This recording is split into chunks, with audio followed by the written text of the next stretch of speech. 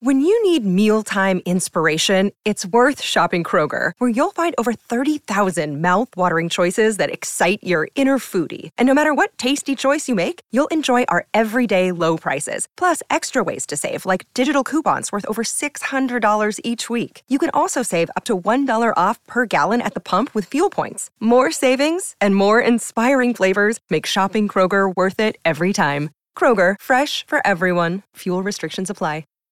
This episode is brought to you by Shopify. Whether you're selling a little or a lot, Shopify helps you do your thing, however you cha-ching. From the launch your online shop stage, all the way to the we just hit 1 million orders stage. No matter what stage you're in, Shopify's there to help you grow. Sign up for a $1 per month trial period at shopify.com/special offer, all lowercase. That's shopify.com/special offer.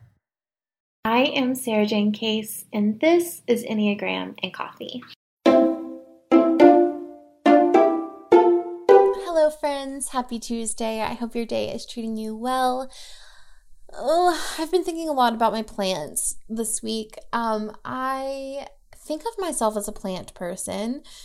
We have a ton of plants around our house, but one time when we had friends over for dinner, my friend was like, do you think of yourself as like being good with plants? And I was like, yeah, I think so. You know, I think I have to like kill one of every plant to figure out how to take care of it. And she was like, oh, that's interesting because you mostly have pothos. Pothos or like other easy to care for plants like in your house. And I was like, oh yeah, maybe that's why. Maybe that's why I feel like I'm good with plants, because I just have like the easiest possible plants to take care of. Like, if you don't know, pothos are like these like vining plants, and when they're thirsty, they just kind of tell you. And you can kind of like water them on a pretty regular schedule, which works for me. And if you miss something, it's not like the end of the world. They kind of just recover. And yeah, but I have like an aloe over here who is like looking pretty sickly, if I'm honest, and some snake plants that are struggling. So I think I'm not really good with plants. I think I just get the easiest ones to care for. And this has been on my mind and kind of why I'm thinking about this, because I'm trying to figure out a new schedule for watering them, because I typically just water on Saturdays. But the problem is that we have so many that it has become like a real burden to me. Like, I'm starting to feel like resentful because it takes up so much of my Saturday. The other thing is that I don't make time for like the deeper work that needs to be done with them, like repotting or fertilizing or aerating the soil, because I am so sick of them by the end of watering is time, if I'm honest. So I need to like spread that energy out so that I have the energy to do the things that they need from me. So what I intend to do is like break it up by section and give each section a day. So like the living room will be Saturday, the office will be Sunday, kitchen on Monday, etc. And I think that's going to work really well for me, because there's just so many tasks that the plants need from you that I need to be giving them. And I'm still keeping like the two bigger rooms with the most plants for the weekends, but I'm gonna like let it go. But which brings me to my question for you, which is, do you know if you can repot plants in the winter? I know we're like supposed to wait till spring, like that's ideal, but like are my plants gonna like die if I do it in the winter? Because I do have this aloe that clearly needs it, and I feel like I'm watching it wither away. But at the same time, like I don't want to kill it by repotting it. You know what I mean? So if you know, if you're like, you can definitely do that or you definitely shouldn't, do me a favor and DM me, because it would mean a lot, quite frankly. But that's what's on my mind today. I'm just thinking about these plants and thinking about how like well I thought I was doing, and then her to be like, oh, it looks like you just keep the easy ones around. And she's right. That's what I do. All right, let's get into today's topic. Today, we are debunking the myth that you have to be a morning person to meet your goals. we hear this myth everywhere, right? It's on my YouTube feed. It's like full of videos saying how to become a morning person, how to wake up at 5 a.m. We have books like The Miracle Morning, The 5 a.m. Club. There's literally a book titled Make Me a Morning Person. And the truth is, I see the effects of this most on my own social media accounts because by luck of birth, I happen to be a morning person who loves morning routines, and I share it online, and it's super nourishing for me. And so because of that, I get comments like, I wish I could do that. I would do that if I didn't have kids. Or how do you do all of that before you have coffee? And it just kind of makes me sad. And I think so for a couple of reasons. I think one, it puts shame where shame doesn't have to be, right? This idea, which I think is often preached from a place of certainty, as if like, okay, your morning routine is everything, and successful people wake up and they grind. That's my like impression of a bro. But it like this energy of you have to wake up and hustle, and how you start your morning is how you start your life. I really think it puts shame where shame doesn't have to exist, right? Being a morning person doesn't make you God. It doesn't make you like a Buddha. Like it literally just makes you up earlier. Like it's nothing to like, no one's getting a Nobel Peace Prize because they woke up at 5 a.m. Like let's chill about it. Okay. So I think it puts shame where shame doesn't have to be. If you're naturally an evening person, you naturally sleep later, I think it's fine. And it's not something to feel ashamed of, but our society and our like entrepreneur culture especially has really made it seem like this is what you have to do. The second thing that I don't like about it is it makes us reject our circumstances, which causes more suffering. And y'all know I do not want you to suffer. Like, think about that statement earlier that like this DM I get all the time, like, oh, I'd love to do that, but I have kids. Like it puts, and I'm not saying anything to the people who say that, more so the impact that this kind of language and this type of teaching has on people to feel like, if only I didn't have children, these humans that I love, these beating hearts of things that I love more than the world. If I didn't have them, then I would be productive enough. Like, come on. Like, what's the goal here, right? Is the goal to be like resenting our circumstances, resenting our family because they're preventing us from like getting up and doing yoga in the morning? Like, I really think like there's one that's clearly more important than the other. And because this is preached as though you cannot be successful without doing it, or you can't have self-care if you don't do it in the morning, we're like presenting it as if your kids are the obstacle to your ability to have what you want in your life. And I just don't think it's true. I think it's a puzzle that we have to work out for ourselves. It also makes us reject our personality type, right? Like maybe we're someone who likes to sleep in. Maybe we're slower in the morning. Like there's nothing wrong with that. There's no need to reject that in yourself. And I think it can also just like make us reject generally like our life. Like if my circumstances don't allow me to be this person, or if they make it really hard for me to be this kind of person, then like it's wrong or bad. And that to me is not the goal of self-care. The goal of self-care is self-nourishment, not self-perfecting. Number 3, it creates an all or nothing mentality.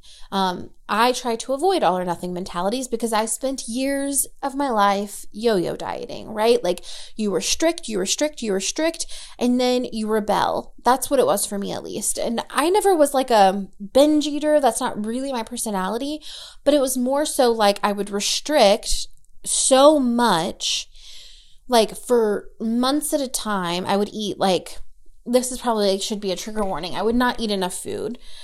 And then I would just be like, okay, screw this. I'm doing whatever I want. And I'm just going to eat whatever I want, whenever I want, without actually having like a healthy relationship to food, right? There's no like moderation was built in, no sense of like what's nourishing to me. What is my body telling me? What does my body want? And I think that this sense of like 5 a.m. and grind is an all or nothing mentality. I either wake up at 5 a.m., I do my morning routine, or like my chance for self-care has gone for the day. So I'll just give up and realize like, I can't do this. People with kids can't do this, or people who aren't morning people don't get self-care. And obviously that's not true. So let's get into what I am saying, right?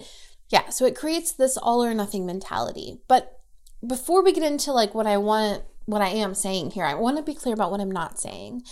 I am not saying that rituals and routines are bad and you shouldn't try to have them. I think you get to choose if they serve you or they don't serve you.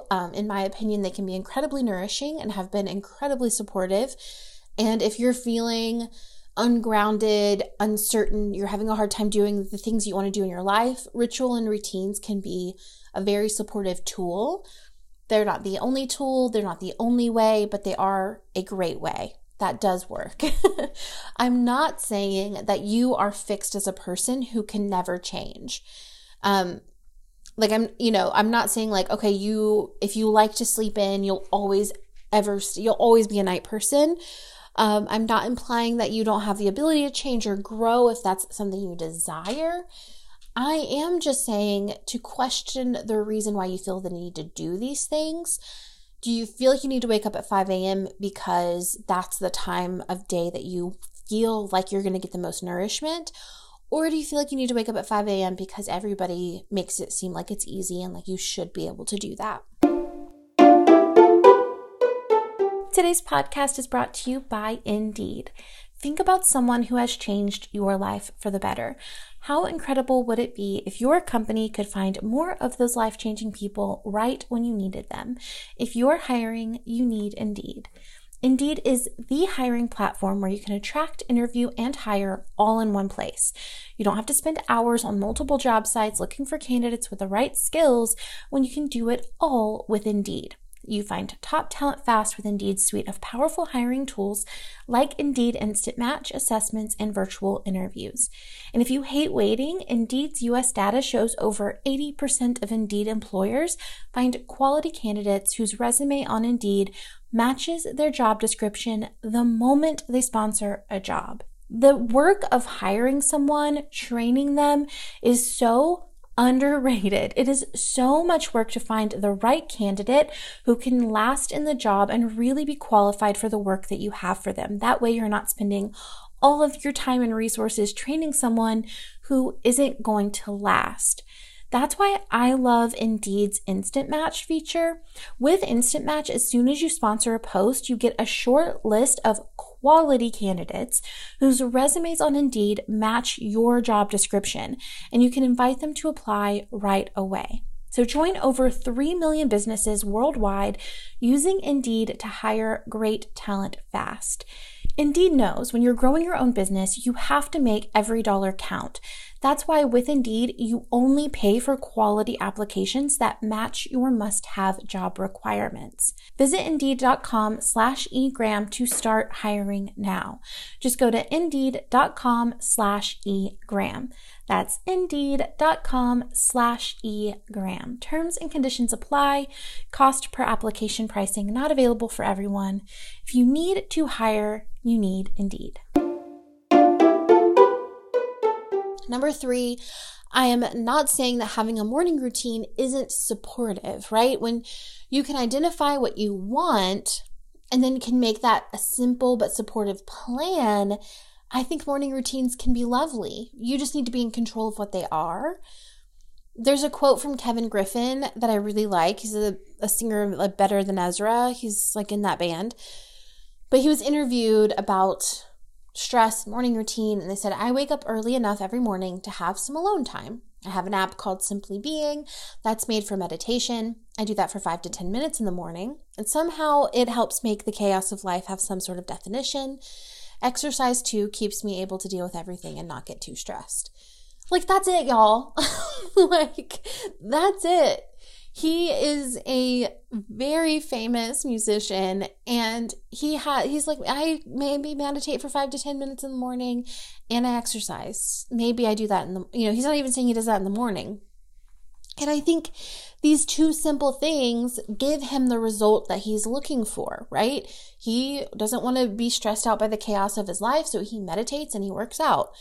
Like, it's not complicated. It's not restrictive. It's supportive. And it's simple. So let's get into what I am saying.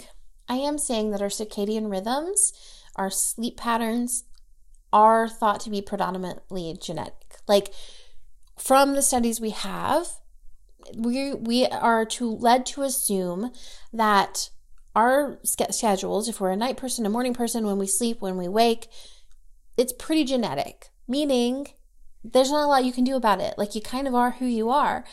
And we've established in the past that there are ways to change these patterns. You're more than able to change them. But would you change them if you didn't think there was anything wrong with them? Like, would you feel this like intense pressure to become a morning person if maybe you just didn't care to be, if it didn't feel like this social pressure to do that? This is important because conforming ourselves to fit the cycles that don't belong to us is a recipe for shame, which I'm trying to prevent you from going into.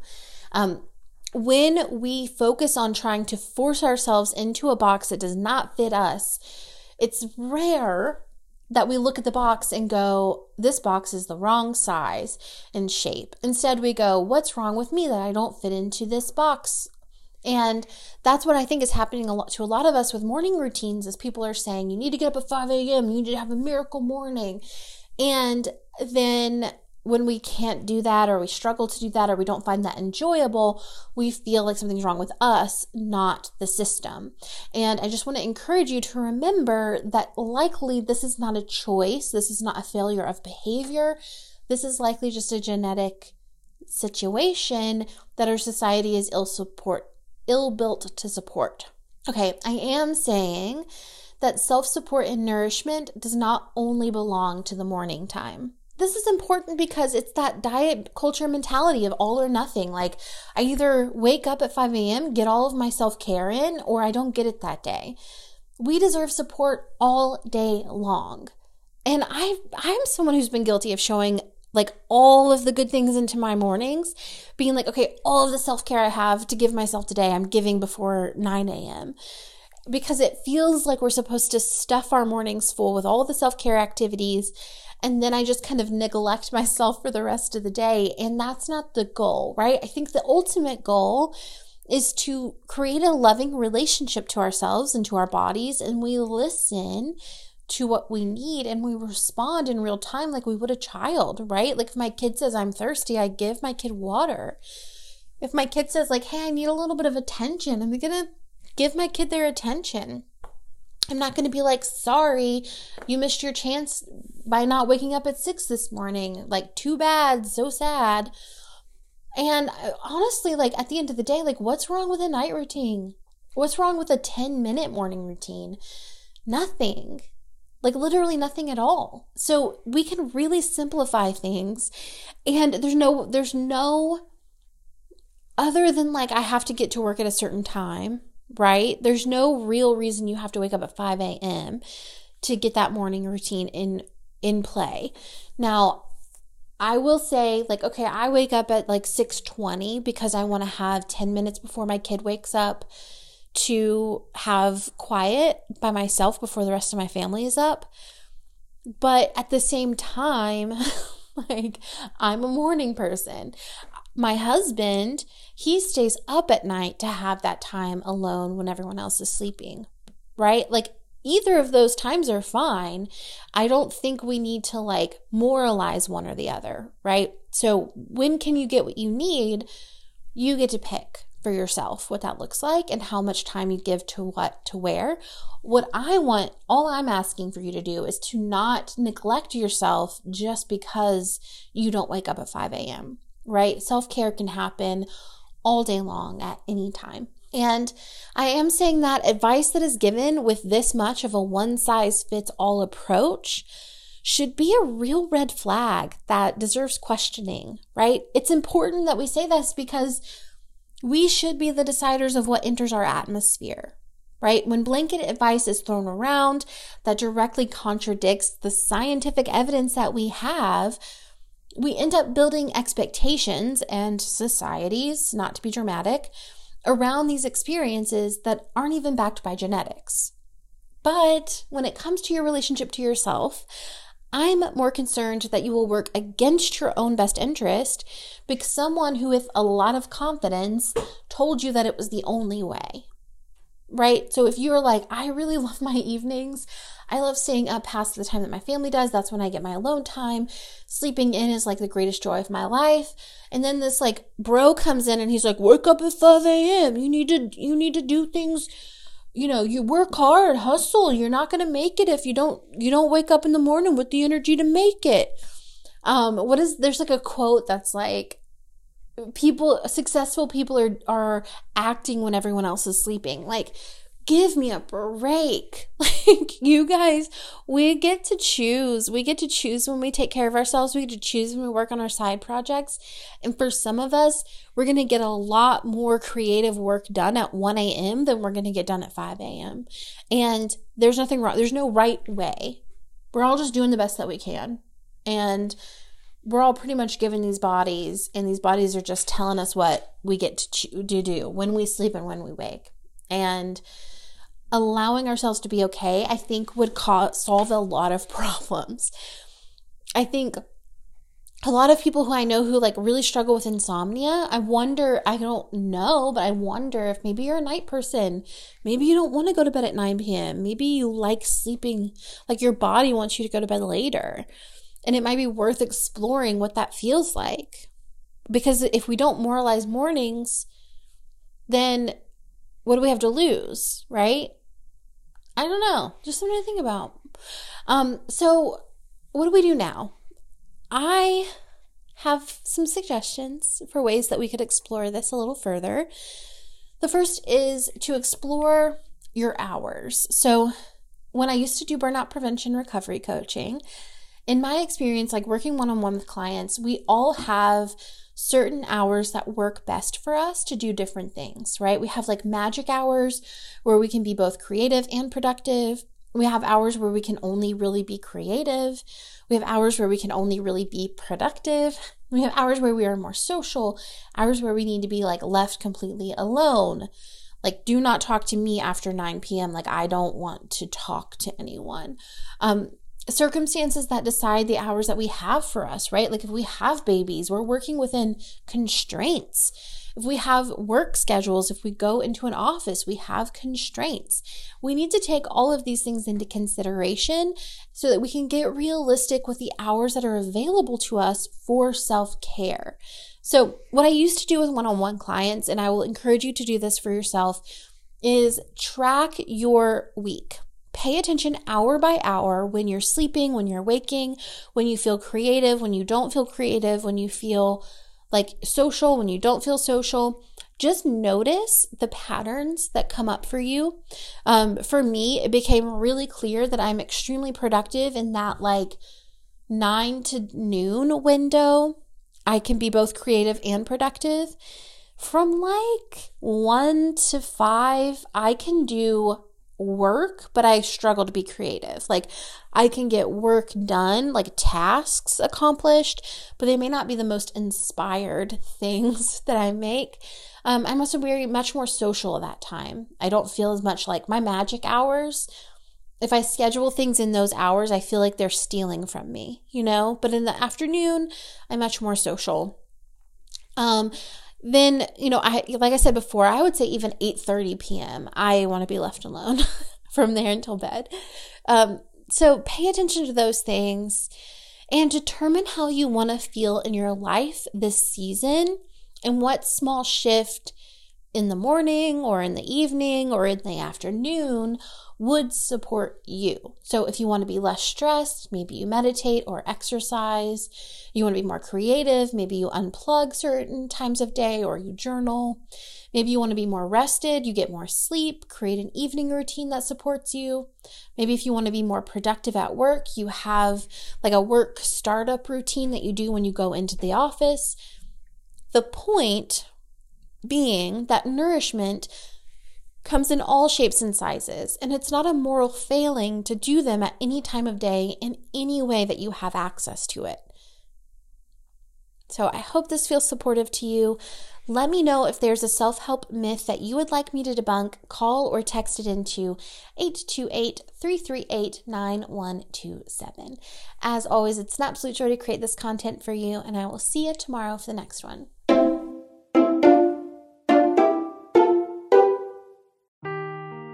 Seeking the truth never gets old. Introducing June's Journey, the free-to-play mobile game that will immerse you in a thrilling murder mystery. Join June Parker as she uncovers hidden objects and clues to solve her sister's death in a beautifully illustrated world set in the Roaring '20s. With new chapters added every week, the excitement never ends. Download June's Journey now on your Android or iOS device, or play on PC through Facebook Games.